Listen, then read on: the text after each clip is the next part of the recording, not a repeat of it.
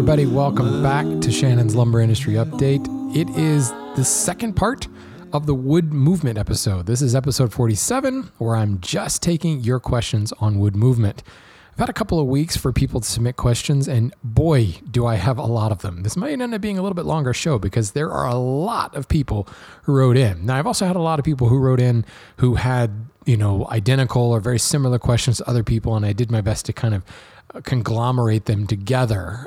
But as I expected, wood movement is still a very confusing thing to a lot of people. And once you really start breaking it down, it gets even more confusing. And the best way to tackle this is not with abstract theories and overall ideas, but in context. Because wood is an organic material. Wood is gonna do weird things. And in the end, we sometimes just have to throw our hands up and go, well, I don't know what's going to happen. And the solution is always going to be build with wood movement in mind. I know I said that a lot in the last episode, but you know what? Let's just jump into the questions. I do want to throw one little quick industry update in because I keep bringing up these COVID-related price increases and slowdowns in shipping, and I figured let's just keep it going since we're obviously still mired in COVID. But one thing that strikes particularly near and dear to me and to the company I work for is the price of ePay has skyrocketed. It has gone up almost 33% in the last 2 weeks. Actually, I'd say in the last month, but over the period of 2 weeks, it went up 33%, and it has held during the last month. As a lot of our domestic hardwood prices continue to climb, we saw the perfect storm of supply and logistics issues hitting in Brazil. We have several major investigations going on into several land concessions, which is a very good thing. Don't get me wrong. We need this regulation and these investigations to happen to keep people honest down there, but that has also kind of tightened security, tightened checks, tightened regulation throughout the country, slowing down wood moving through the country.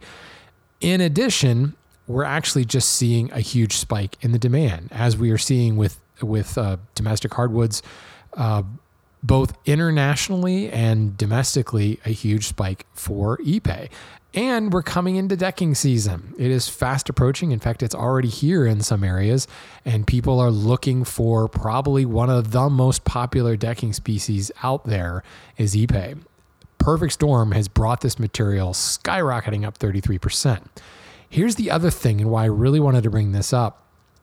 ePay has been introduced to the CITES convention twice now, and twice it has been shot down. When I say introduced to the CITES convention, every year there is a convention where CITES nations introduce potential species that need to be CITES listed, discuss species that are on CITES appendices and figure, does it need to be taken off? Does it need to be advanced from Appendix 3 to Appendix 2, or God forbid, Appendix 1, or as I said, just taken off entirely? It's the ongoing review of CITES species. ePay has been introduced as a potential Appendix 2 species twice now, and it has been voted down in the convention. Well, last year it was voted in for Appendix 2 again, but the convention never happened because of COVID. So it's kind of sort of still out there for vote. Whether it gets voted down or not, personally, the writing is on the wall that ePay is going to become an Appendix 2 CITES species. Now, let me be clear. It is not, absolutely not, a CITES species. But man, at the rate at which it's being traded and sold and imported and exported, it has to end up on a CITES Appendix 2. If not Appendix 2, certainly Appendix 3. Well, if that happens, I don't think the species can hold. With the price already being so high, now granted, ePay goes up and all the other decking species around it kind of go up and kind of compensate. I don't think interest in the species is strong enough to withstand any greater price increase. And if it gets CITES listed, we can expect a 15 to 20% price increase on top of that just to start. Then availability is going to go down. It's going to drive the price up even further. There are just too many other products out there that do as good a job or pretty close to a job as ePay. Plus, dare I say it, I love wood, folks, but some of these engineered materials, they figured out the quirks. They figured out the little bugs and the problems, and they are getting really, really good. So I don't know. I fear for the future of Ipe as a commercial species. I fear for the future of Ipe as just a species in general. So, we'll see what happens. CITES regulation could be a very, very good thing for the species, just like it's done really good things for the genuine mahogany market. And the viability of the genuine mahogany tree. It's taken 10 years. And we'll probably take another 10 before we really can, breathe a sigh of relief and remove it from CITES. So it's probably a very, very good thing for Ipe to get listed. But mark my words, folks. Here it is, February of 2021. I expect to see Ipe on the CITES list, if not this year, next year. COVID is screwing up a lot of stuff as far as conventions and voting on things, but it's going to happen. Trust me on this. So enough of that. Let's talk about wood movement, shall we? So both Adam and Brendan wrote in to me about slabs. Basically, let's read the questions here. I wanted to see if you can go into more detail about why joined slabs tend to flex a little until they are secured to a metal base. Let's say each slab is 22 inches wide. Will wide slabs eventually flatten out when secured properly to a metal base? Furthermore, if you decide to go the wooden leg route, are C-channels necessary, and what's your take on C-channels? And then Brendan basically says, I have a question about the use of C-channels on slab tables. With regard to wood movement, is this necessary overkill or just insurance in case the slabs move and want to cup? So here's the thing. First of all, Brendan, the reason that slabs flex or work with a metal base or flex a little, wood's going to always move, right? We've talked about that. A wider board is just got more movement. Since wood movement is a percentage game, 6% of an 8-inch wide board is less than 6% of a 22-inch wide board. The other thing about a slab is you're talking about the entire cross-section of a tree. And that cathedral line down the middle, assuming it's a flat sawn board, but even if it's not a flat sawn board, even if it's rift, the center of that board, really where the center of the tree would be, kind of acts like a hinge. And the wood is going to want to cup around that hinge. Most slabs are going to be through sawn or plain sawn. It's not really a slab if it's a quartered piece. You can have a really wide quartered piece or a wide rift piece, but you don't really call it a slab. Slabs, pretty much by definition, are plain sawn, flat sawn, through sawn, bastard cut, whatever you want to call it. So that cathedral pattern is that invitation to cup. That's the area where the wood is kind of in its most flux, transition, most movement, I guess. And all of the more stable quartered and rift material flanking that center cathedral, well, they're holding steady while it's just cupping around the center. It's just gonna cup. The wider the board, the more it's gonna cut. If you ever buy a slab that is less than 8/4 an inch thick, first of all, I would say don't buy it. Unless it's been like vacuum dried or even radio frequency dried, I wouldn't touch it. And even then, I would expect something thinner than 8/4 to cup as it acclimates with your shop. The reason that most of these slabs are cut thicker is they just need more thickness, more beam strength to keep it from cupping. That's what the tree wants to do. And with the slab, you're talking about the whole cross section of a tree. So they will flex, and what Adam is saying is they flex until they're secured to a metal base. They're still flexing when they're attached to the metal base, but the metal base is restraining them and keeping them flat. The metal is strong enough and isn't moving that it is acting as that straight edge, and you're securing the slab down to the metal base, holding it flat, but ideally you've got slotted holes on that metal base. So the slab can still expand and contract, but now it's expanding and contracting in a single geometric plane, a plane that equals that of the metal base. It's the same idea with putting a breadboard on the end of a table. You're holding it flat, but you're not restricting it from moving. So metal bases are a great idea when it comes to slabs. Going with a wooden base is not a bad idea. It's all about orienting the grain in that wooden base so that you are holding that slab flat. If you were to create a cross beam on a wooden base where the grain was moving vertically, I don't know why you would do that. It would be short grain and really, really weak. The slab would overpower it and it would cup. using a long grain junction on your stretcher underneath the slab is still going to hold the thing flat. The key is slotted holes in the base to allow that slab to expand and contract. Now, C-channels are really the same idea as putting a metal base under your table. They are holding it flat, and you've got elongated holes in the C-channel. As far as whether or not they're necessary or overkill, there's always going to be a case why a C-channel might be a good idea. The fact is, you might have a design where there is zero support for the tabletop. The tabletop is floating in such a way that you really need to have the support and have it still be hidden. The problem I have with C-channels is they involve essentially inlay. Letting those channels into the bottom of the table is thinning out that section of the slab and really exposing interior wood that's going to require more moisture evening out, equalization. That thinner section is not going to have the same strength as the thicker stuff around it. You're just asking for a little bit of trouble by letting those C channels into the bottom, when the fact is, if you just have a good, strong base that you're building underneath the table, that operates the same way as a C channel. So the only reason I really say you would use a C channel is if you do not have a base. Maybe you're making a table that is completely free floating. It's not even attached to the base. Maybe I've seen some designs where there is a base, but the table actually rests on like metal pins. And just the weight of the slab and maybe a slight indentation for the metal pins keeps the slab from sliding back and forth. But the whole thing is not even attached. You need that slab to stay flat all on its own.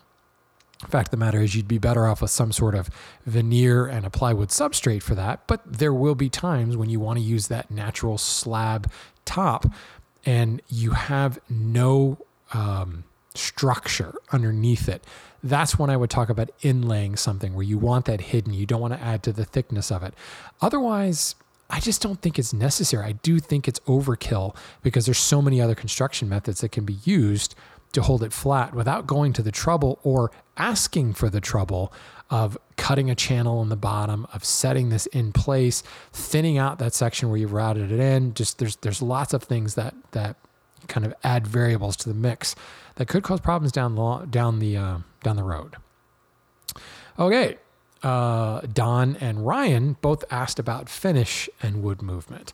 Let's just paraphrase here. I've heard that finishes will slow the moisture exchange and thus slow the wood movement. I'm helping a friend build a walnut countertop and cannot convince him to allow for wood movement in the construction. He is convinced that since he is putting epoxy on all sides, it won't move. Is there any chance that since finish slows the movement, it won't move enough to cause issues?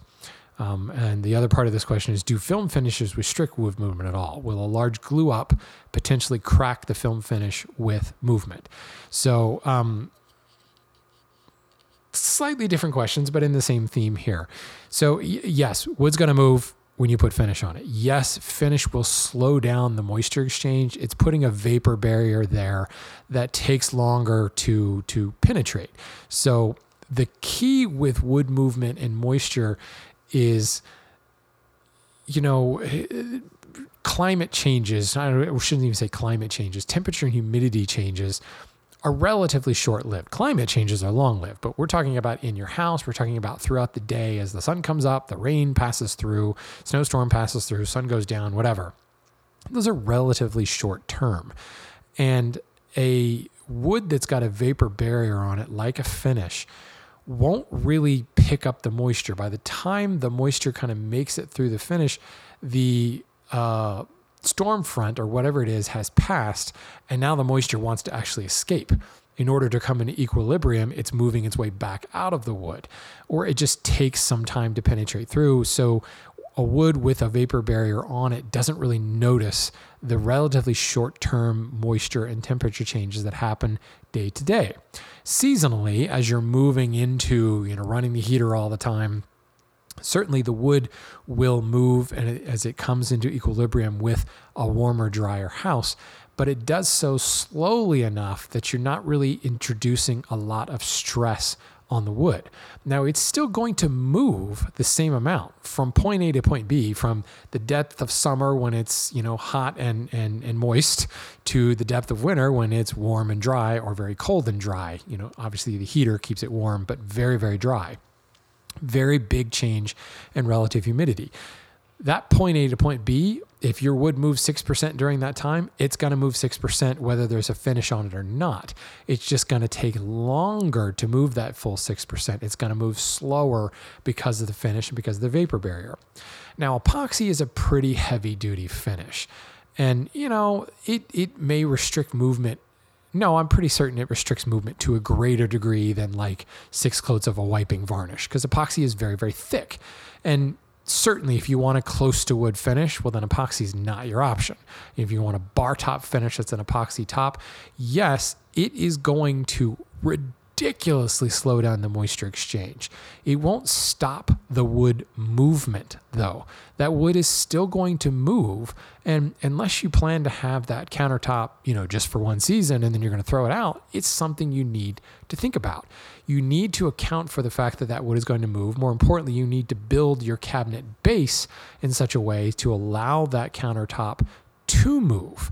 Just because you're putting finish on it doesn't mean that you're freezing it in place and it won't move. It's just going to move really, really slowly, which is a very good thing with a thick, heavy slab, because it'll prevent the unevenness that occurs with the middle not drying out at all and the edges and the ends drying out faster.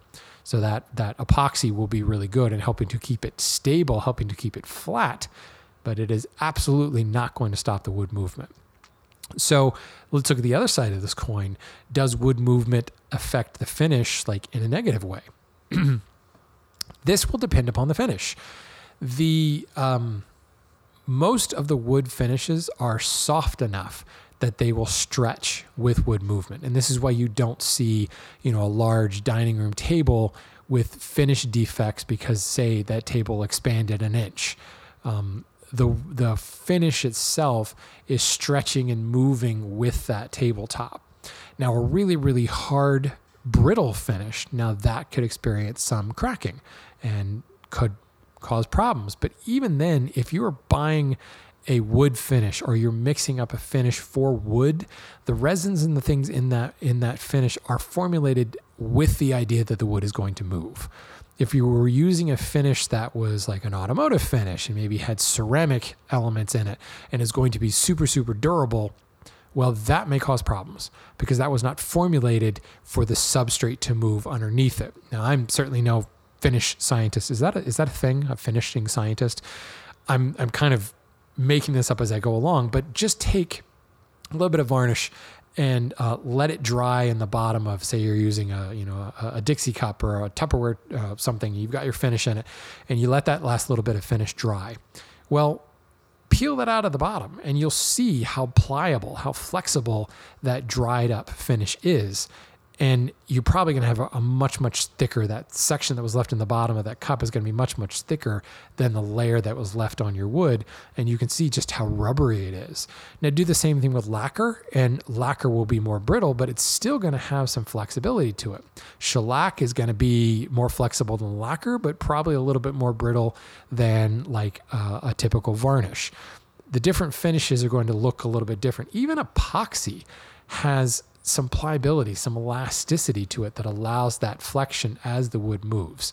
So long story short, I wouldn't worry about it unless you're using something that is specifically not a wood finish, not formulated for use on wood.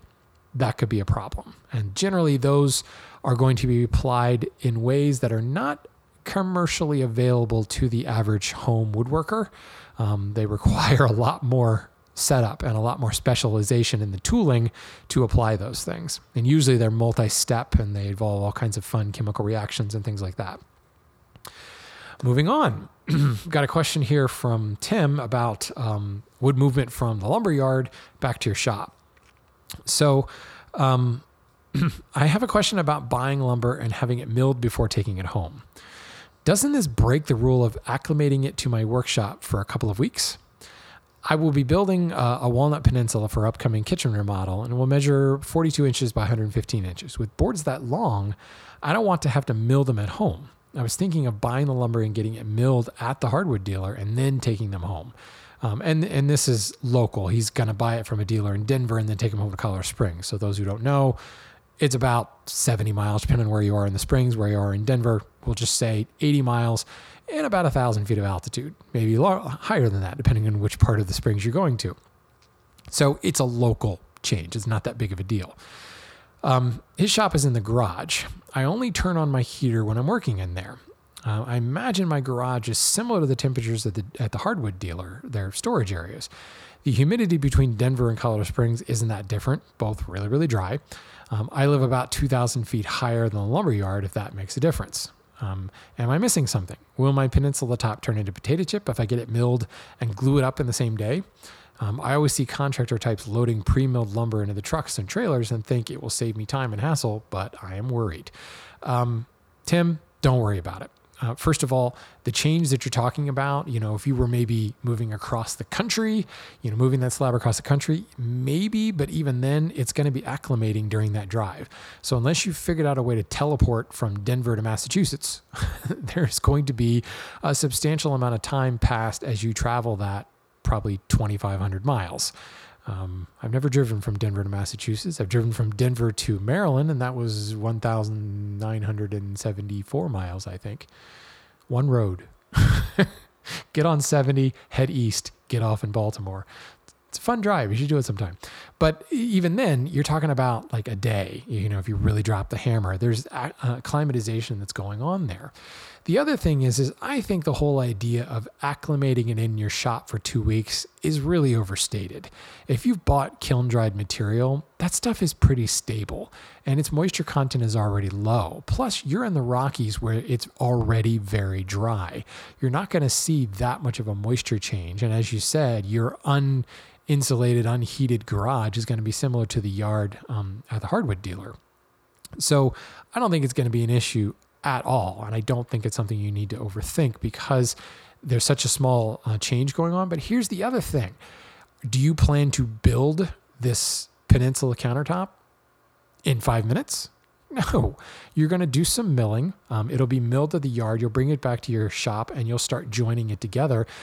In fact, I would actually recommend that you go ahead and glue it up when you get it home.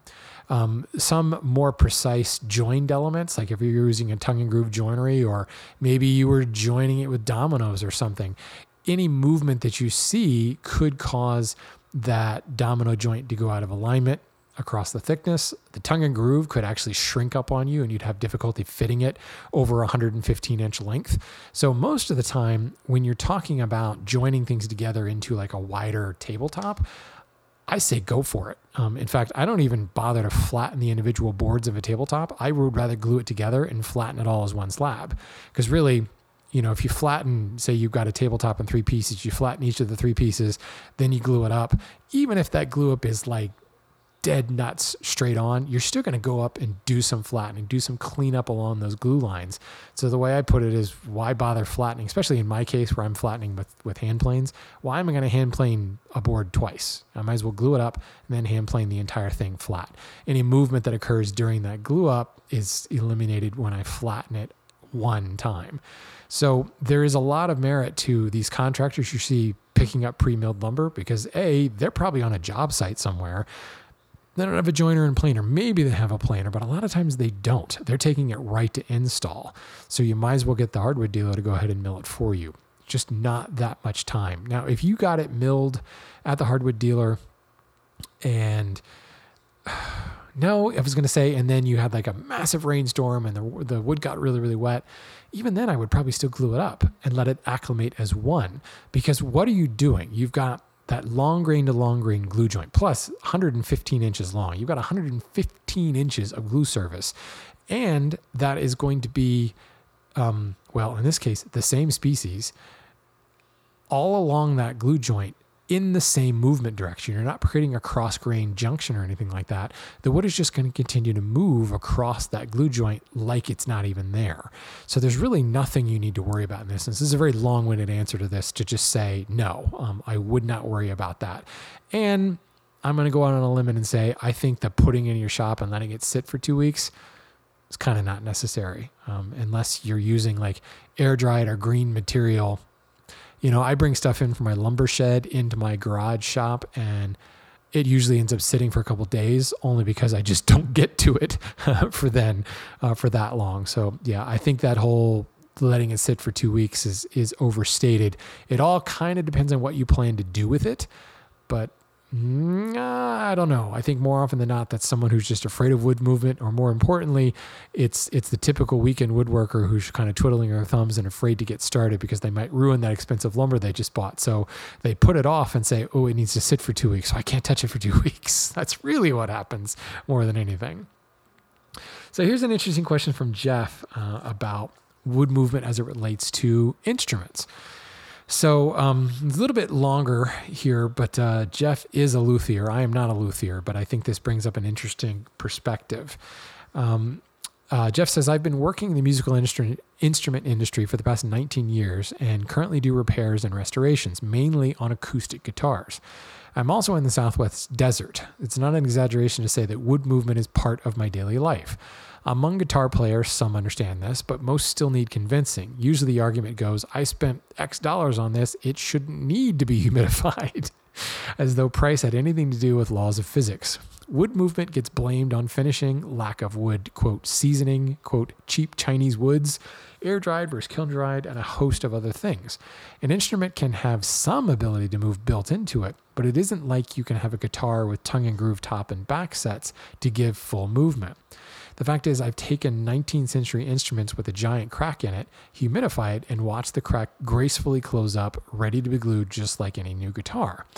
Old guitars that had air-dried woods, selections and species that modern luthiers can only dream about working with, and having an additional century or so to sit around and stabilize, these are the woods that just still cracked.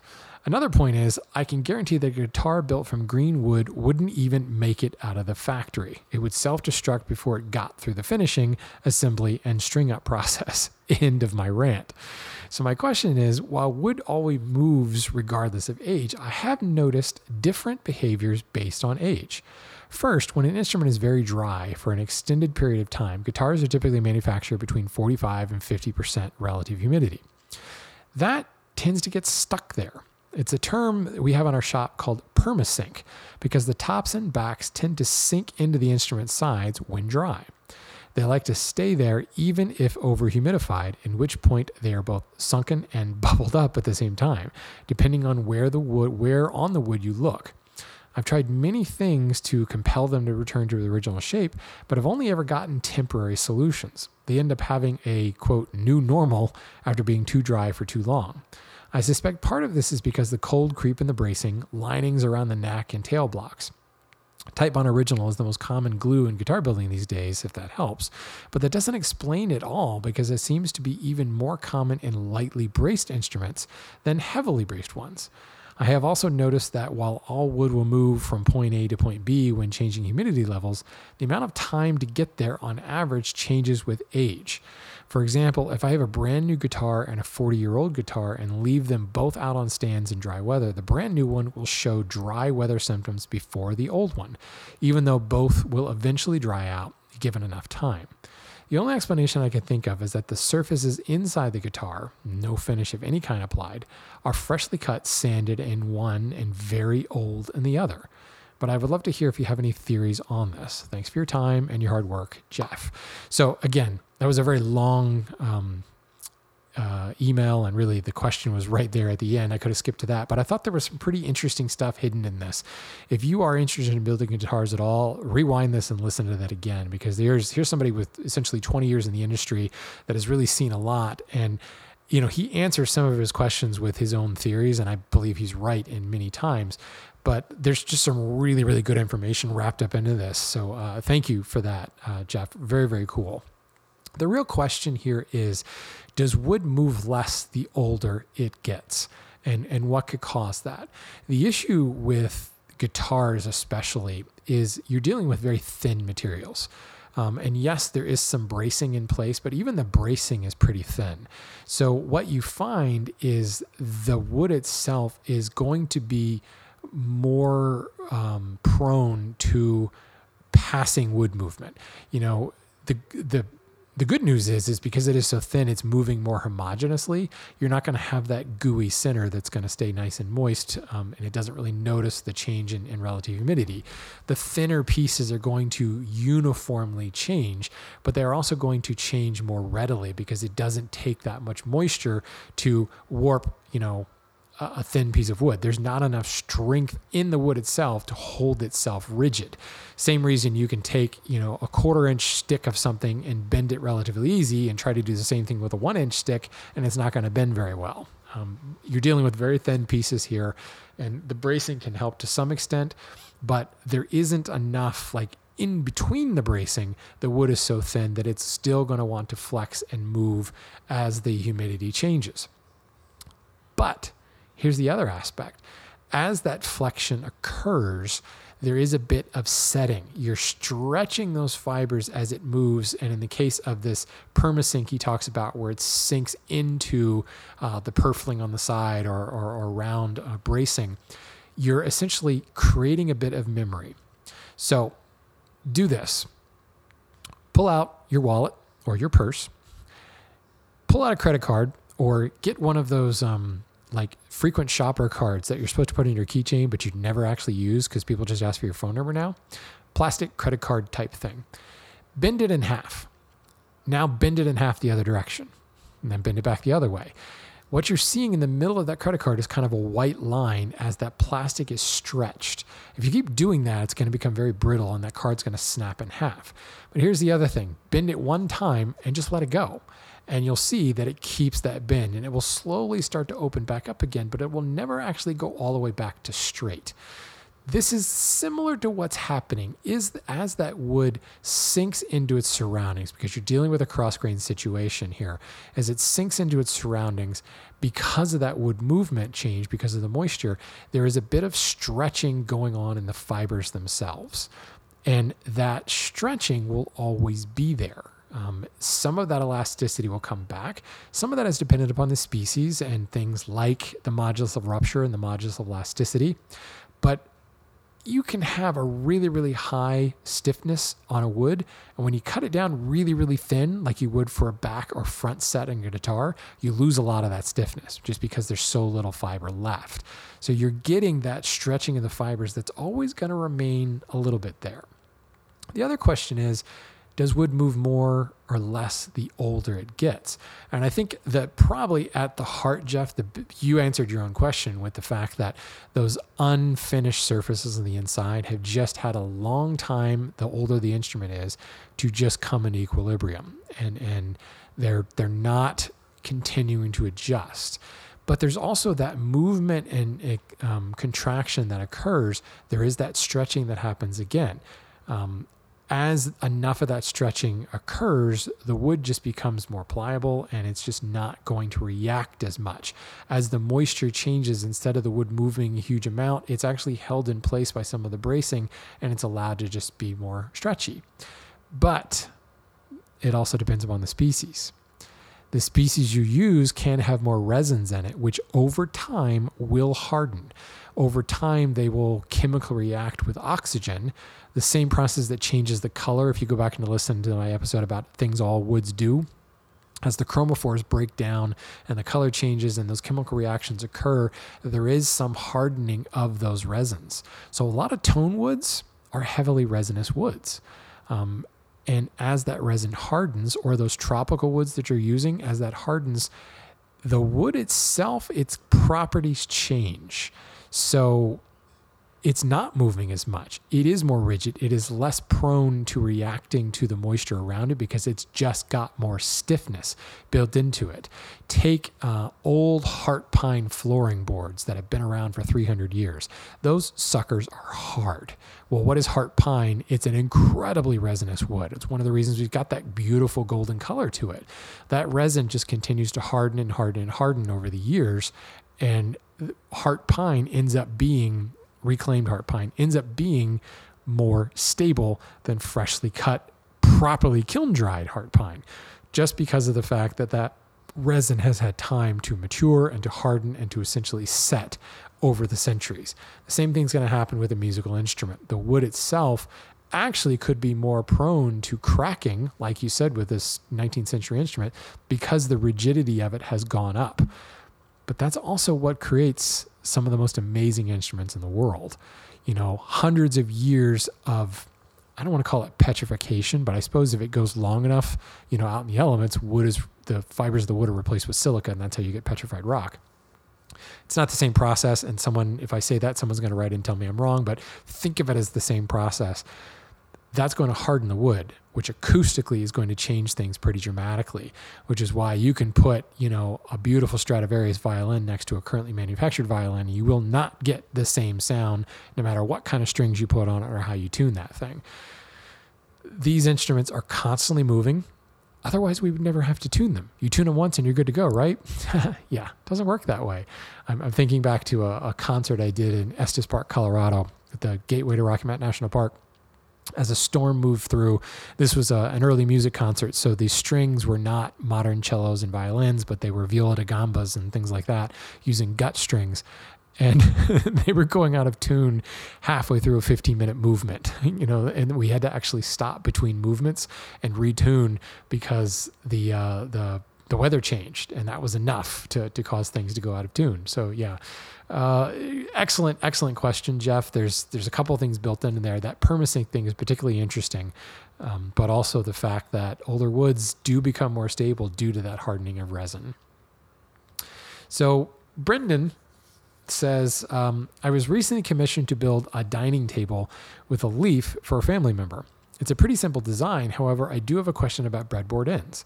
Because the table is split in the center to allow it to open, will putting a breadboard end on the ends cause an issue? I'm concerned that even with a correctly made breadboard, there could be a problem because the center seam will not have the breadboard. So visualize this. You've got a table and a breadboard on each end, but in the middle of that table, you've got a cut to allow the two ends to spread apart along the long axis and a leaf to drop into the middle. So obviously, I suppose you could put a breadboard on that center seam, but it would look weird, right? So moreover, the leaf that goes in can't have breadboards on it either. You ideally want that leaf to have a nice grain and color match, if not even from the same board, so that seamlessly the grain flows across the leaf. The solution here, Brendan, is the structure under which that table exists. I was trying to use proper grammar and just ended up with very bad grammar there. The structure underneath it is going to hold that flat. So you could use breadboards on the end, but you'd be doing that as an aesthetic choice and not as a wood movement restriction choice. The structure that you have to build just to support a loose leaf table and to allow the table to slide out should be robust enough and rigid enough to allow that sliding without things slipping around. The same reason you don't want a loose drawer in a cabinet, or it'll bind as you try to pull it out because it's slipping and sliding all over the place. The runners that allow those two ends of the table to slide apart are going to provide the rigidity to hold that tabletop flat. So it all lies in the base. Now, you also need to build the base to allow the expansion and contraction to happen. But here again, you are restraining the movement, not restricting the movement. Restricting it means you're freezing it in one position and it won't expand and contract. Restraining means you're screwing it down to this rigid base, this structural sound base that holds it flat in one geometric plane, but it does not prevent it from expanding and contracting tangentially with seasonal movement. The problem you may run into is with the leaf itself. So the rest of the table is anchored to that rigid structure, that nice sound structure. The leaf is going to be stored in the cupboard under the stairs with Harry Potter, and that's going to have no structure to it at all. What you'll find with a lot of table leaves is they have bracing underneath it. Now, that bracing also allows it to drop into some kind of structure underneath it and register it in place. but the bracing kind of acts like the breadboard or like the C channels we talked about before, except I wouldn't inlay it into this. It just acts as like a batten underneath. Now that batten is probably attached with slotted holes to allow expansion and contraction, but it will restrain that leaf. So here again, I wouldn't worry about omitting the breadboards in the center seam, but I would pay particular attention to the leaf itself. Because if that leaf is just sitting there as a board in the cupboard under the stairs, it is going to cup on you over the years. You can wrap it in moving blankets and protect it and coat it in epoxy if you want, but it will still end up cupping on you. And when you drop that into the center, it's not going to line up. So pay attention to the leaf, not so much the table itself, because the leaf, it's not going to have that structure all the time. Next, Andrew wants to know, why do species move differently? I built a table out of some birch slabs I milled up on a Wood-Weiser a few years ago. After letting them air dry to about 10%, I made the table. He lives in a very dry area. I made the table with breadboard ends. Knowing it was winter and my shop was a little drier than my house, I left the breadboards proud by about 1/8 of an inch, thinking it would be plenty over a 24-inch span from the center of the table. Since then, the table has expanded to almost 1/8 over the length of the breadboards. So that's 1/4 inch per side, or almost 1/2 inch of movement over 48 inches. After that, I discovered that birch is known as a species that moves a lot. Absolutely. So my question is, why do some species move more than others? I can look at the wood database and look at the numbers and see which are movement prone and which are not, but I'm curious about the why. The answer is, it's an organic material. Do you, can you run a mile as fast as a Kenyan? Technically, you're the same species, right? Or are you? I don't know. I just said that and realized I may not know what I'm talking about. Are we the same species? Yes. We're all Homo sapiens, right? Yeah. Who knows? Anyway, can you run a mile as fast as I am? Moreover, when you get up in the morning, are your knees stiff and hurt as compared to, say, your 12-year-old son? Are his knees stiff when he gets out of bed? Absolutely not. But you're the same species, right? The answer is, we're all different. We're all organic. We're all going to have different elements of our structure. Maybe you've got an old injury. I know that when it rains, my ankle hurts because I've got 3 pins in my ankle from an old rock climbing accident. We're all different in that respect. Our structure is different. Our blood chemistry is different. Our muscle tone is different. Our diets are different. Trees have different diets. A tree that's on the side of a hill is going to have a different muscular or skeletal structure than a tree that's in the open plains, because that tree on the hill is constantly fighting gravity. A tree in a high wind area is going to have a different musculature and a different skeletal system than a tree in an open prairie. Moreover, a tree in an open prairie without any wind is going to have a different structure of a tree without any wind in a forest, because the tree in the forest doesn't get as much light or has to share resources with the trees around it than it does the tree in the open prairie. This is going to change how tight the growth rings are. It's going to change the chemical composition of the tree itself. How much sugar is in the material that's coming out from the soil? What is the soil chemistry? There is a story of a white oak. A guy who bought a bunch of white oak from a mill in Washington, the state of Washington, and had been working with white oak all his life, and this stuff was just killing him. It was tearing up his blades. He couldn't do anything. He couldn't work with it. Well, that was because the white oak trees that he came from, happened to be on a hillside downwind of Mount St. Helens when it erupted. And those trees were impregnated with pumice and igneous rock, making them essentially rock more than tree. Still white oak. So within the same species, you're going to see wood movement differently because of the structure, because of the resins, because of the unique chemical composition, not only of the species, but of that particular tree. So I hate to tell you this, Andrew. Yes, birch moves a lot, but that one birch board that you used for that table, if you went and built that table again with more birch, you might find that it moves differently. It's just the way it is. It's the beauty of wood. It's an organic species, and all of 1,001 variables that go into a tree as it grows is what makes it move the way it does. The wood movement numbers you see on these tables are averages, averaging multiple species, multiple tests, and have come down to a general average. The fact of the matter is, there's not a dramatic difference from one species to another. It could be from, species X to species Y over one extreme to another, but trees that grow in the same climates, they're all going to move differently, but they're going to move a lot less differently than a tree that grows in an entirely different climate. So a tree growing in a temperate zone or a boreal forest is going to move very similar to the other trees in the boreal forest or the other trees in a temperate zone, but move very differently compared to a tree in a tropical area. Moreover, you can buy Ipe. I brought up Ipe at the beginning of this. Ipe is grown all across Brazil. Hell, it's grown all across South America. You can buy Ipe from southern Brazil that looks and behaves entirely differently from Ipe bought in northern Brazil, because Brazil is a big country and there's a lot of mountains in the northern part and not so many mountains in the southern part. Totally different soil chemistry, totally different climate, totally different everything that makes that tree or that particular board behave differently. So with that being said, of course, different species move differently because they're going to be even more different than a birch tree on the side of a hill and a birch tree in an open plain. That was a fun question. It's a good question. It's something a lot of people don't actually think about. So Doug has a question based on inside or outside locations of his wood.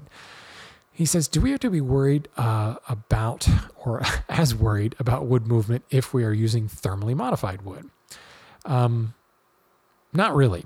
Thermally modified wood is almost not wood anymore. It's baked to such a high temperature that there's crystallization that's occurred within the cell walls that essentially it doesn't move at all. So no, if you're using thermally modified wood, I wouldn't really worry about it.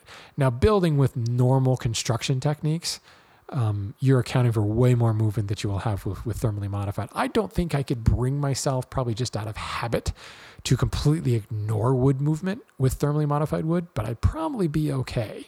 And that is why we have things like thermally modified wood. Not only are they more resistant to like flames and moisture, but they basically don't move. They're kind of like plywood in that respect.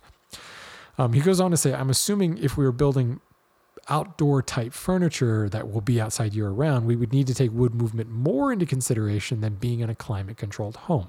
Yes, absolutely. Now, granted, this will depend upon your climate. Do you have dramatic swings in climate, or is it pretty much the same all year round? There's not a lot of places that can say it's the same all year round. Maybe Hawaii, but even then Hawaii is huge, high humidity, very high humidity. Tropical areas is going to be pretty much the same all year round. The temperate areas, you're going to see wider concerns. But should you be more concerned about wood movement? No. You should always be concerned about wood movement, unless I suppose it's torrefied or thermally modified wood.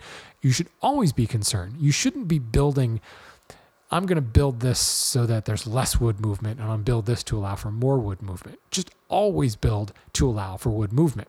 Always. It does not matter. If you're building to allow for wood movement, then you're okay. Why would you build to allow for less wood movement? You're just asking for trouble at that point. Moreover, the amount of wood movement isn't going to be that dramatically different for a piece that sits outside all year around than a piece that would be inside. Yes, there's going to be less moisture swing inside, so there's less delta. There'll be more delta for the piece that's outside, but it's still the same movement amounts, more than likely.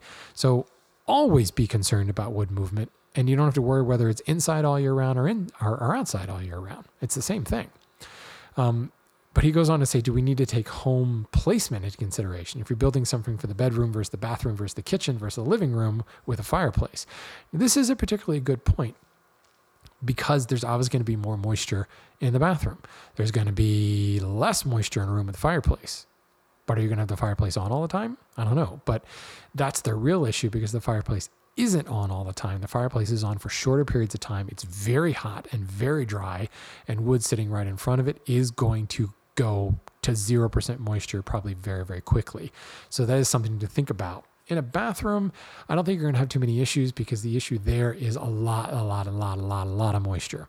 The finish acting as a vapor barrier is going to retard the wood movement enough that it's not something you need to worry about, unless you're taking really long hot showers, in which case you will probably run out of hot water and steam before you have to worry about the wood movement. The bathroom is not going to stay damp all the time. If it is, you've got a mildew problem, and that's another issue to think about. The kitchen, likewise, it'll get hot and steamy maybe for a little while, but then it's going to dry out like the rest of the house. Same thing with a fireplace. It's going to get really hot really fast, but then it's going to cool down when the fire is not burning anymore. The problem with the fireplace is that it's such an extreme. If you had a piece of furniture sitting directly in front of the fireplace, that may cause issues, and you would need to really think about, where are my potential movement points? Where's my end grain? And where could I potentially check and cause problems?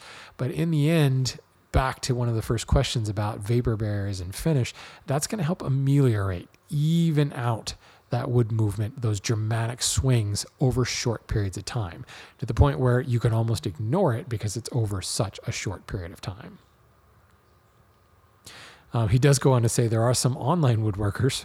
I don't know if is that a qualifier or a discreditor if you're an online woodworker, who says they don't worry about wood movement since the pieces will be in a house. Living in the South, I don't see how you can look at movement, if you're building furniture. So yes, you can say it's relatively constant, but is it though? Like, how many of you have had a door stick part of the year and then the door move easily the rest of the year? Or maybe it doesn't even stick. Maybe it closes a little bit snugger in the summer than it does in the winter. There's still temperature and humidity changes happening. You may keep a same relative humidity number in the house all year round, but the temperature is going to change. And this is why it's called relative humidity. The moisture, the water vapor in the air at 20 degrees is different than the water vapor in the air at 70 degrees, even though the relative humidity may still be measuring 20%. 20% at 20 degrees, 20% at 70 degrees. There's more water vapor in the air at 70 degrees at 20% than there is 20 degrees at 20%. So there is still a change. You can climate control the heck out of your house and you're still going to see changes. You're going to see changes when the sun comes through the window, or a storm passes through. It's in a house, yes. So the swings are not quite as wide, but back to the beginning of this question, it's not like I'm going to build a piece of furniture to account for less movement because it's going here and account for more movement that's going to go there. You account for the maximum amount of movement to cover all your bases. Otherwise, you're just asking for trouble. Good question. So Joe wants to know about veneer. He says, I'm looking for some advice regarding panels I'm planning on veneering. I'm in the process of planning my hand tool cabinet, and I have some really nice curly cherry veneer that I was hoping to use. The main case will be dovetailed, and I'd like to use solid cherry with my commercial cherry veneer, which is 145th of an inch thick. I'd say that most of my solid stock is flat sawn, so my concern is wood movement. The panels for the main case will be approximately 11 inches wide by 42 inches long. The panels for my shop is conditioned year-round, and my stock has been very well acclimated. It's currently around 7% holding. Alternatively, I thought maybe I could band some Baltic birch with cherry and then veneer over that. This way I can still cut my pins and tails out of solid wood. Yeah. Well, here's the thing. That thin veneer is going to do pretty much whatever the wood underneath it is going to do. There's not enough strength in that veneer to really deflect or cause any problems. So you don't have to worry about that. What we're really worried about is, will that veneer possibly split as the wood underneath expands? You want to use a good veneer glue.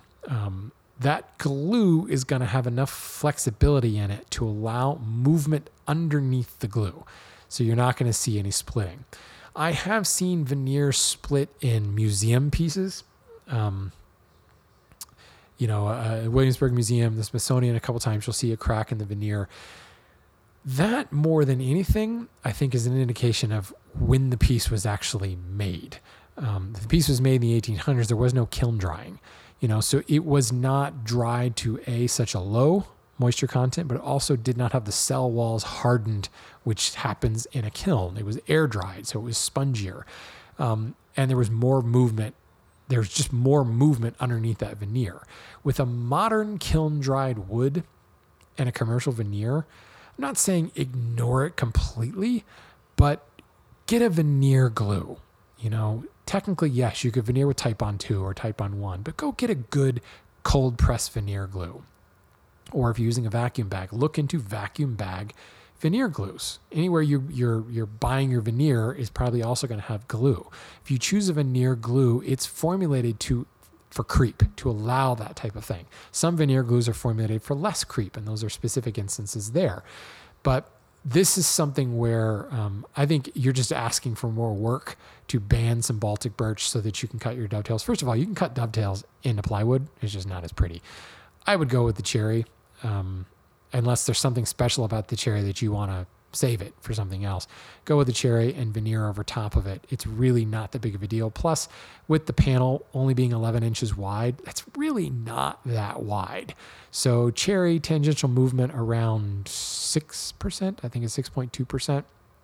So what is that? Let's do some quick math here. 11 times 0.06 is 0.66. Did I just do? Yeah. So a little over a half an inch from wet to dry. Well, and I'll get to this in a little bit, but that's a huge moisture swing. That could be, 80% or 60% down to bone dry, 0%. You're probably talking about your wood's acclimated around 7%. It might swing 2% either direction.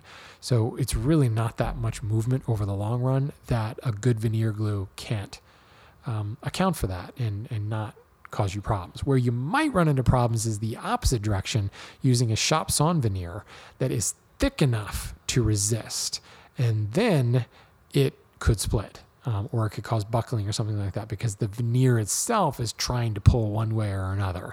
But that's really only in a cross grain situation, because if you are aligning your movement with the veneer and the substrate, you're going to be okay, because they're essentially going to be moving in concert with one another. That's what I should have said originally. It's not even so much the veneer glue, it's the fact that if the wood movement is aligned, it's the same way as gluing long grain to long grain. It's super strong, but it also, movement is in harmony. So Michael wants to know about this whole idea of acclimating the shop. He says, I've always heard that you should let lumber acclimate to your shop. Most of the furniture I make is for my climate-controlled house, though. While my shop is an uninsulated garage, I live in the Baltimore area, so I'm sure you're quite familiar with our weather. It seems that if my lumber is destined to live in my house, I should let it acclimate to my house rather than my shop. Otherwise, I may see some movement once the finished furniture moves inside. Do you agree? Likewise, do you think it's necessary to move the unfinished pieces back inside when I'm done on them for the day? Is that overkill? Michael, I agree. You are going to see some movement once the furniture is moved inside. And I've said this before, wood moves. Get over it. It's always going to move. There is no secret to allow you to build it in one place to prevent movement. If you let it acclimate to your shop, it's not going to move while you build it. It's still going to move while you build it. And yes, it's going to move when you change the relative humidity when you move it into the house. Is it that big of a movement? No. The delta from your uninsulated shop to inside your house is not that big of a deal. Even if it is, you build to account for wood movement. You never build to ignore wood movement. You can, but things are going to happen. Bad stuff's going to happen. So, again, this goes back to, I don't really think there needs to be this huge amount of period that you let something acclimate to a shop unless you're dealing with wet wood. And even then, I've talked about that in the past, you don't have to wait that long. Start building. While you're building, that wood is going to acclimate to the shop. In fact, it's going to acclimate to your shop a hell of a lot faster once you start cross-cutting it and thickness planing and exposing fresh fibers and releasing moisture into it. It's going to acclimate a hell of a lot faster than just sitting there. Moreover, if you let it sit there and acclimate, and then you cross-cut it and you thickness plane it, you're still going to release fresh moisture, and it's going to have to acclimate some more. So why would I spend a bunch of time acclimating it only to have to acclimate more once I actually start cutting into it? Start cutting into that sucker. Start using it. There's no reason to stop everything and wait for it to acclimate. But to the original point, yes, hell yes, it's going to move when you move from an uninsulated shop into a climate-controlled home. But who cares? As long as you've built to account for that wood movement, there's nothing to worry about there. We're never going to find a perfect situation where I'm building in an area that is static and it's not going to move. You always, always, always, always, always need to be building to account for wood movement. Jerome asks about doors and finish. Let's see. I live in Southeast Wisconsin. I've been working on replacing all the doors in my house with custom solid doors. This will include my exterior doors. Understanding that all wood moves, what is my best bet for finishing and sealing to provide the best results? Second, I was at one point in my life a musician, and I have a marimba that I've played, which needs to have the bars retuned from time to time. I figured that since it's a percussion instrument that is struck with items to create a sound, this was what was creating the change in pitch over time. It never dawned on me it could be due in part also to seasonal movement, or perhaps completely. No, not perhaps, completely. The movement, the actual size and the change in that movement is what's changing the tune of your marimba. Same thing. You talk acoustics and you hold that rubber band and you pluck it and it makes a sound, and then you grab it halfway down, and you're shortening that length of rubber band and changing essentially the oscillation, the frequency. It's changing that. You're changing the frequency of the sound when you strike that. Certainly there could be a minimal amount based upon what you're striking it with. Went from a rubber mallet to a steel mallet to a wood mallet, but that's going to change it. But it all has to do with seasonal movement in there. So I had to throw that in because as a musician, I just like that. So the question is, what is my best bet for finishing and sealing to provide the best results for doors? First of all, I hate the word seal. I hear that all the time. I want to seal this wood. This goes back to that epoxy question. There is no such thing as sealing the wood. I shouldn't say there's no such thing, but commercially available, there's no such thing. No matter what finish you put on it, you are not sealing it.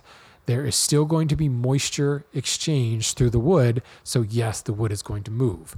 The finish is just going to slow it down and ameliorate any movement over shorter terms.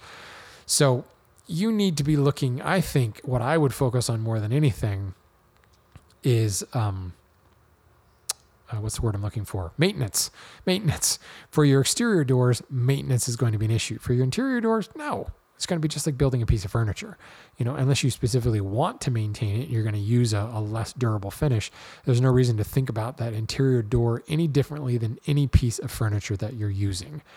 It is going to expand and contract, but doors especially are built to compensate for expansion and contraction so that the overall size in the door jamb doesn't change. That's why we do frame and panel construction, and we use things like quartered and rift material. Many modern doors are actually composites. They are not composites. What's the word I'm looking for? Manufactured, where you laminated. Good Lord. Where you're taking, maybe you could be solid wood throughout, but you're laminating shorter solid pieces and then skinning it with a thicker veneer, like a 3/16 veneer or something over top of it. And you're actually creating kind of like a piece of plywood that's going to move less overall. That's the movement concern, staying inside the door jamb and not sticking on you over time. The finish, all the finish is going to do is just help retard that movement. It's not going to prevent it, and that movement, again, is going to happen seasonally. It's just going to happen slower. Exterior, again, same situation. The wood is going to move, and it may move more radically because you've got bright sun on your door through half the day and shade and darkness the rest of the time. What I'm concerned about is the elements are going to eat that finish. I don't care what finish it is. The elements are going to eat it, so you're going to have to refinish it at some point. For me, I want to go the path of least resistance and not use a film finish, a varnish that's going to have to be stripped away. The varnish may provide more of a vapor barrier than a penetrating finish, but in the end, as long as it's built to account for movement, it shouldn't really matter. So think about maintenance more than wood movement. Well, you always want to think about wood movement, but the finish is not really going to play into this. It's a maintenance issue more than anything else. So Mark wants to know, why is wood anisotropic? Well, those are my words, but I want to learn the mechanisms for why wood movement is different radially versus tangentially. And that's really what wood is. If wood moved equally in all directions, it would be isotropic. It doesn't, so it is anisotropic. There's your Scrabble, a winning word for the day. Why does it move differently radially versus tangentially? Well, because radially, the medullary rays play a larger role in things. Moreover, as wood expands and contracts because the wood fibers swell. They don't swell along their lengths. You can't really grab a straw broom or just a straw. Go to McDonald's and get a straw. And you can squeeze it across its width, right? You can crush that air out of the middle and squeeze the straw. But if you try to pull it along its length and stretch it along its length or compress it along its length, you really can't. It's pretty much static in that direction. The wood fiber is going to be the same way. It's going to have that air in the middle, that moisture in the middle, and as the moisture increases, it's going to swell and it can cause that straw to stretch and get fatter, but it's not going to stretch along its length and get longer. A quartered piece now has those fibers running across the thickness, and those are the areas that aren't really going to move all that much. But more importantly, the medullary rays, which if you look at a log, a cross-section of a tree, a round cross-section, the medullary rays are the spokes on that wheel. They are the studs in the wall. They are the bones in the human body. They are the structure that is really not moving, mainly because it's packed with tree waste. That's rigid. And that rigidity, when used, that rigidity in that plane does not prevent the wood from moving, but it moves dramatically less than the tangential, than along the growth rings. And that's really what we're talking about, is that added structure, that added rigidity in that particular geometric plane is what's causing it to move differently in one plane versus the other. The rigidity in the tangential direction, those medullary rays are now, that's their flexible dimension. Just like the straw can be squeezed across its thickness but not pulled along its length. That's really what we're talking about. It's all about the medullary rays and their structure there, which is also why you will see in softwoods where the tangential versus radial difference is not quite as much as you would see in heartwoods, where you've got a much stronger ray structure and, by the way, pores in a hardwood that do not exist in a softwood. The tracheids are going to be slightly different structure that will make them slightly more isotropic than your typical hardwood. Scott has a question about walnut as it relates to moisture content in air-dried material. He says, I have some air-dried walnut in my basement and I want to use it to build a chair. It's fairly thick, 6, 8, and 12 quarter. Using my moisture meter, I've been monitoring it and impatiently waiting and waiting and waiting. It dropped pretty quickly to about 12%, but as expected, it has really slowed down now. I've got a small dehumidifier next to the stack, but it still doesn't want to shed that last 4%. Measured wood in my living space is 8%. So my question is, how picky should I be? Can I just get started on this project knowing it might move a little bit, but how much will walnut really move with 4% and a 3-inch wide piece? Or am I being too impatient and I just need to keep waiting? If it helps, I'm in central New York where moisture content in the living space will fluctuate between 8% in the winter and 14% in the summer. Scott, start building. I think I've kind of already touched on this in a couple of different ways, but when you look at the movement charts on like the wood database and things like that, those are measured from wet to dry. Now, what wet to dry means will actually vary from one lab to another, and that can actually be open to interpretation, but it's over a very large delta in moisture. A 4% delta in moisture is going to move so little. But here again, why would you build for something to move less than something to move more? Plan for it to move a lot, and you'll be okay. There's no reason to think, oh, well, this hasn't moved all the way. You're at 12%. You are ready to go to work, my friend. There's no reason why you have to worry too much about movement. What people are really worried about is the board going to cup. That really doesn't have much to do with joinery. Boards can cup, certainly they can twist, but depending on how you're using them, how they're joining one another, what the structure is underneath it, it may not matter. Or it may matter, but wood's always going to move. So you just always build to compensate for that, and you really just don't need to worry about it. The long story short, the easy to answer all these questions is just start building. This whole idea of sitting around and waiting for lumber to come to this perfect equilibrium and therefore all my problems will be solved is ridiculous, because the minute you start cutting into it, the minute you start exposing fresh fibers, the moisture has changed again, and technically the wood will start moving again. The wood is never going to stop moving, so just stop worrying about it and do all of your building to compensate for it.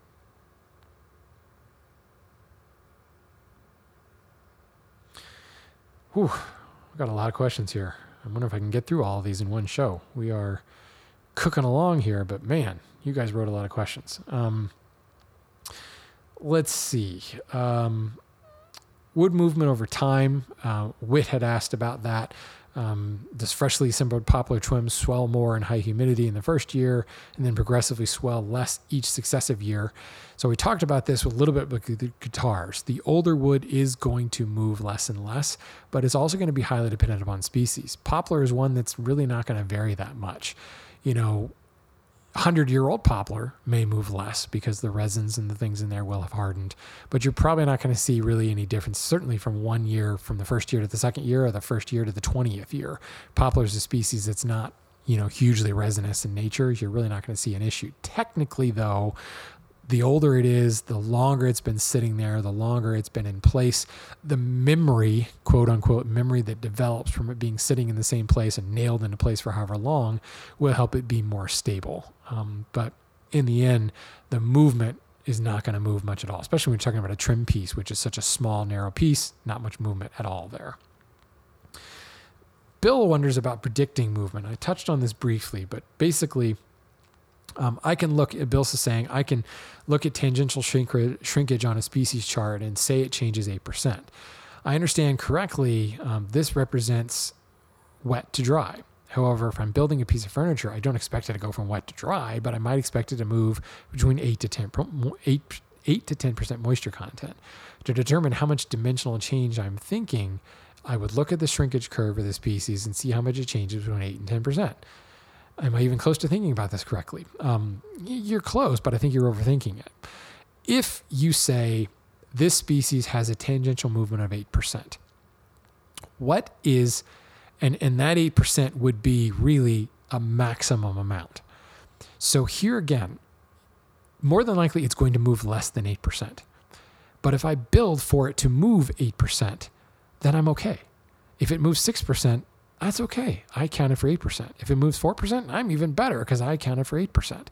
The fact is that movement is not so dramatic that, say, I put a panel inside a frame and panel door and I've accounted for it to move 8%, but only moved 4%. It's not like that movement difference is so big that suddenly that panel is going to have a gap between this dial and the panel. It's really not that big of a difference. So always plan for the maximum amount and don't worry about, the charts and saying, okay, well, it's technically only going to move 2%. There are calculators out there that will do this, but when you look at and you figure out what that movement is for 2%, and just use nice round numbers. Let's say it moves 1/4 inch if it moves 2%. And at its maximum, of 8% movement, it's going to move 3/8 of an inch. It's not that huge of a difference between those two numbers that you can't build to allow for that movement. So again, why would you build it for less movement? Don't. Build it for maximum movement, allow that maximum movement, and you will always be covered. That's what those species charts are telling you, is this is the maximum number you can expect it to move. So build for that.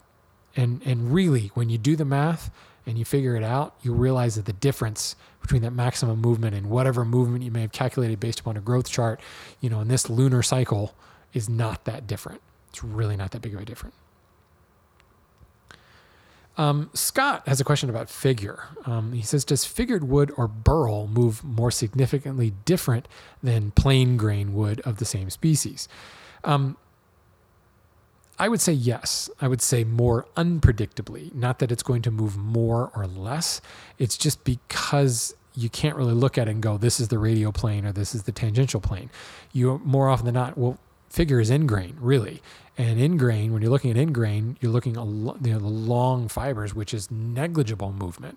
So you may actually find it's not that figured wood or burl is going to be more, it's going to move less, or be more stable. It just moves more unpredictably, or more often than not, it may not appear to move at all because you've got so many competing vectors in there. One fiber is moving up, the fiber next to it's moving to the left, the fiber next to that's moving down, the fiber to the left to that is moving some other direction, some other vector, that they almost cancel each other out. Same reason that the cross-grain plies and plywood pretty much cancel each other out. There's equal force in all directions, so the whole thing stays relatively flat.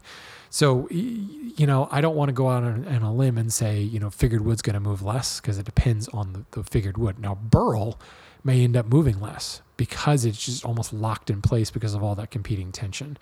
But he does have another kind of unrelated point, which is interesting. He said pin makers that turn in a cold, unheated garage end up with pins that crack when they move the finished pin into the warmer house.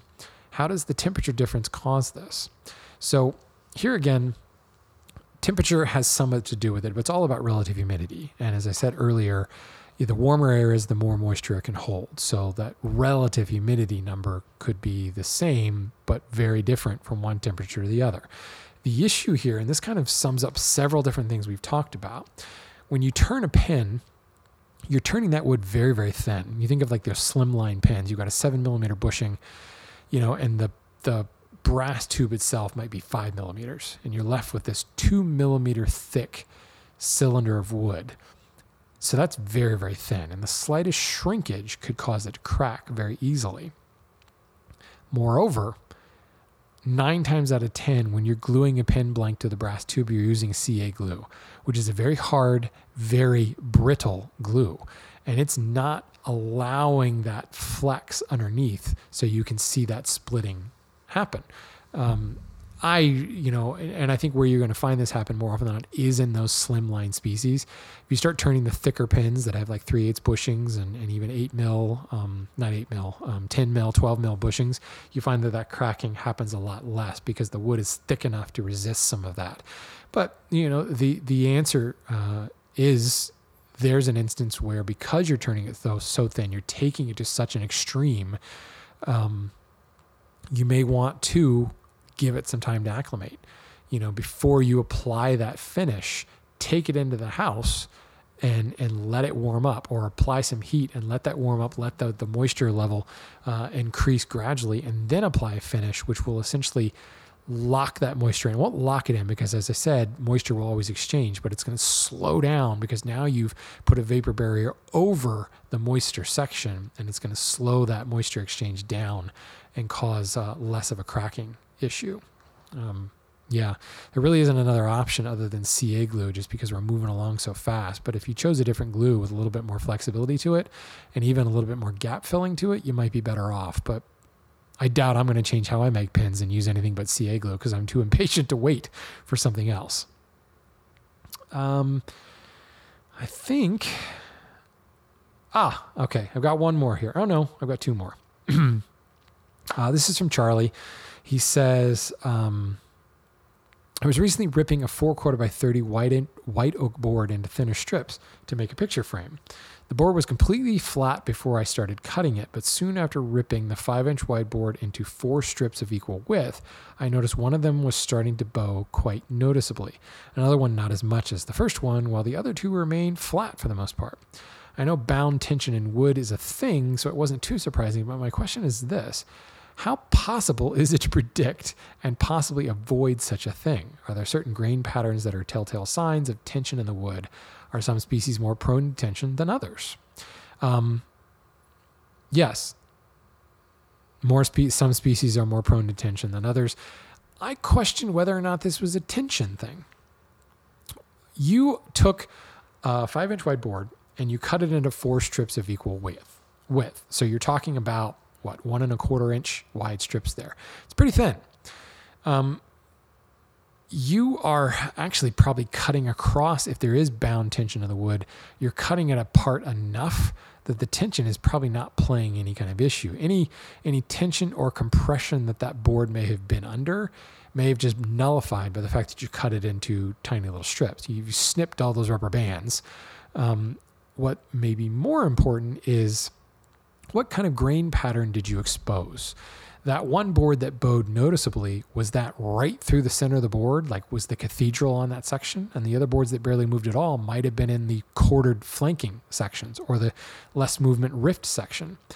If the whole board itself was cut on a sharper bias to the long axis of the tree, you're going to find all kinds of competing grain patterns that just by cutting that board apart, not only are you maybe isolating a more movement-prone grain pattern within that board, but you're reducing the actual beam strength of that board itself by cutting it into a narrow strip.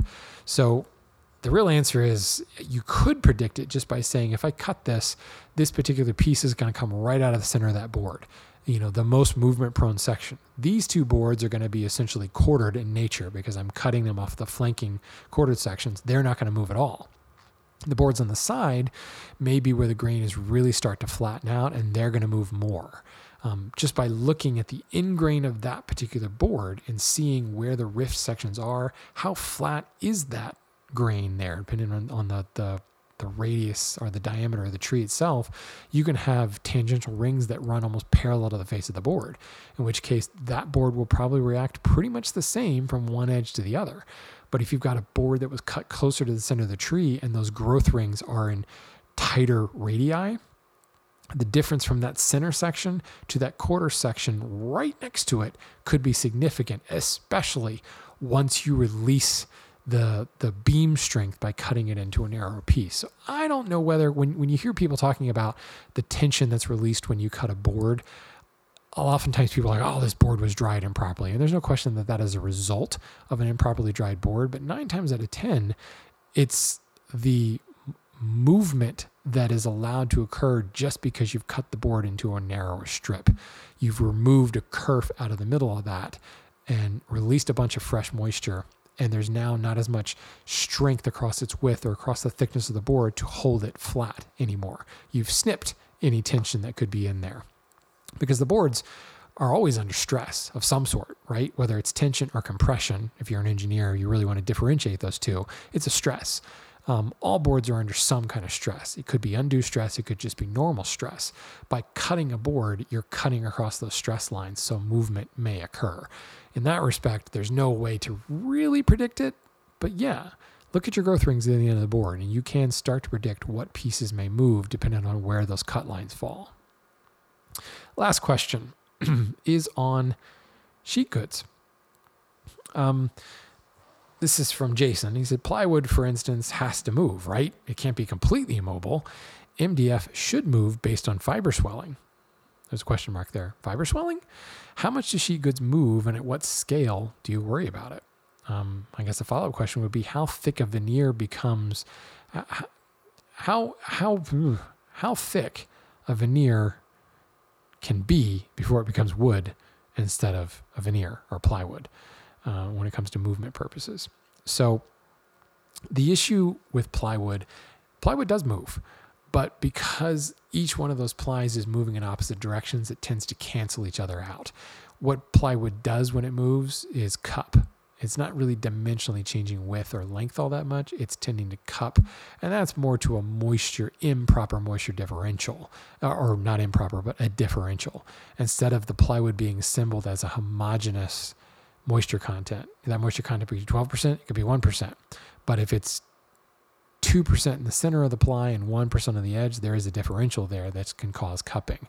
Veneers are nice and thin. The individual plies of a piece of plywood are nice and thin, that there is no reason why that ply cannot be 100% equal moisture content. I talk about this in my plywood episode.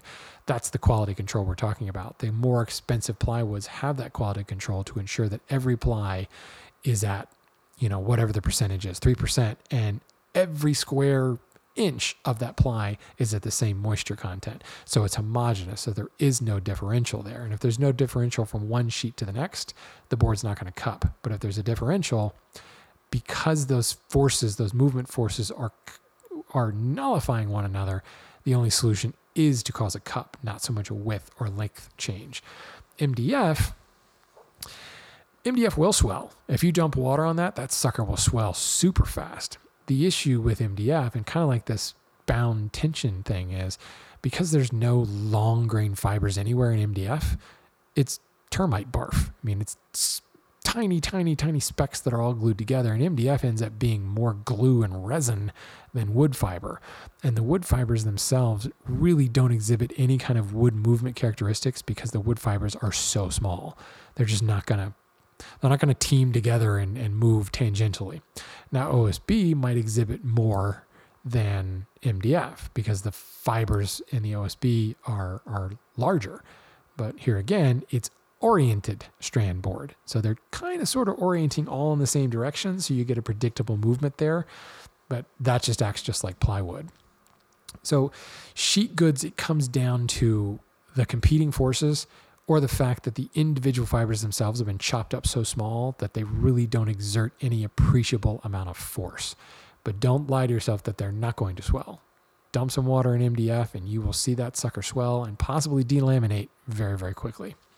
So yeah, to not overthink it, you just really don't need to worry about dimensional movement very much in sheet goods because of these competing forces or lack of forces due to chopped up termite barf. All right, folks, I think that covers it. I actually think I ended up skipping a few questions through my notes here because I realized that I kind of already answered that. So thank you so much to everybody who sent in wood movement questions. I hope you can see that while there are overarching kind of standards, the biggest thing is to think about it in individual context and always be thinking, am I accounting for wood movement? Am I only partially accounting for wood movement or accounting for the maximum amount of wood movement? There may be times when you can account for the maximum amount of wood movement. I don't want to be naive and say that you can always do that, but there's really no reason to, for lack of a better term, half-ass it. Why would you half-ass your joinery thinking, oh, it's only going to move a little bit, when you could slightly change your joinery, do a better job of making that joint to account for the full amount of wood movement and just ensure that you have a better piece over the long haul. So thank you to everybody who wrote in these questions. If there are follow-up questions, send them in. There's no reason why I can't talk about other stuff about wood movement in the future. So thank you, everybody, for listening. Thank you to all of my patrons who continue to support this show. Go buy some lumber.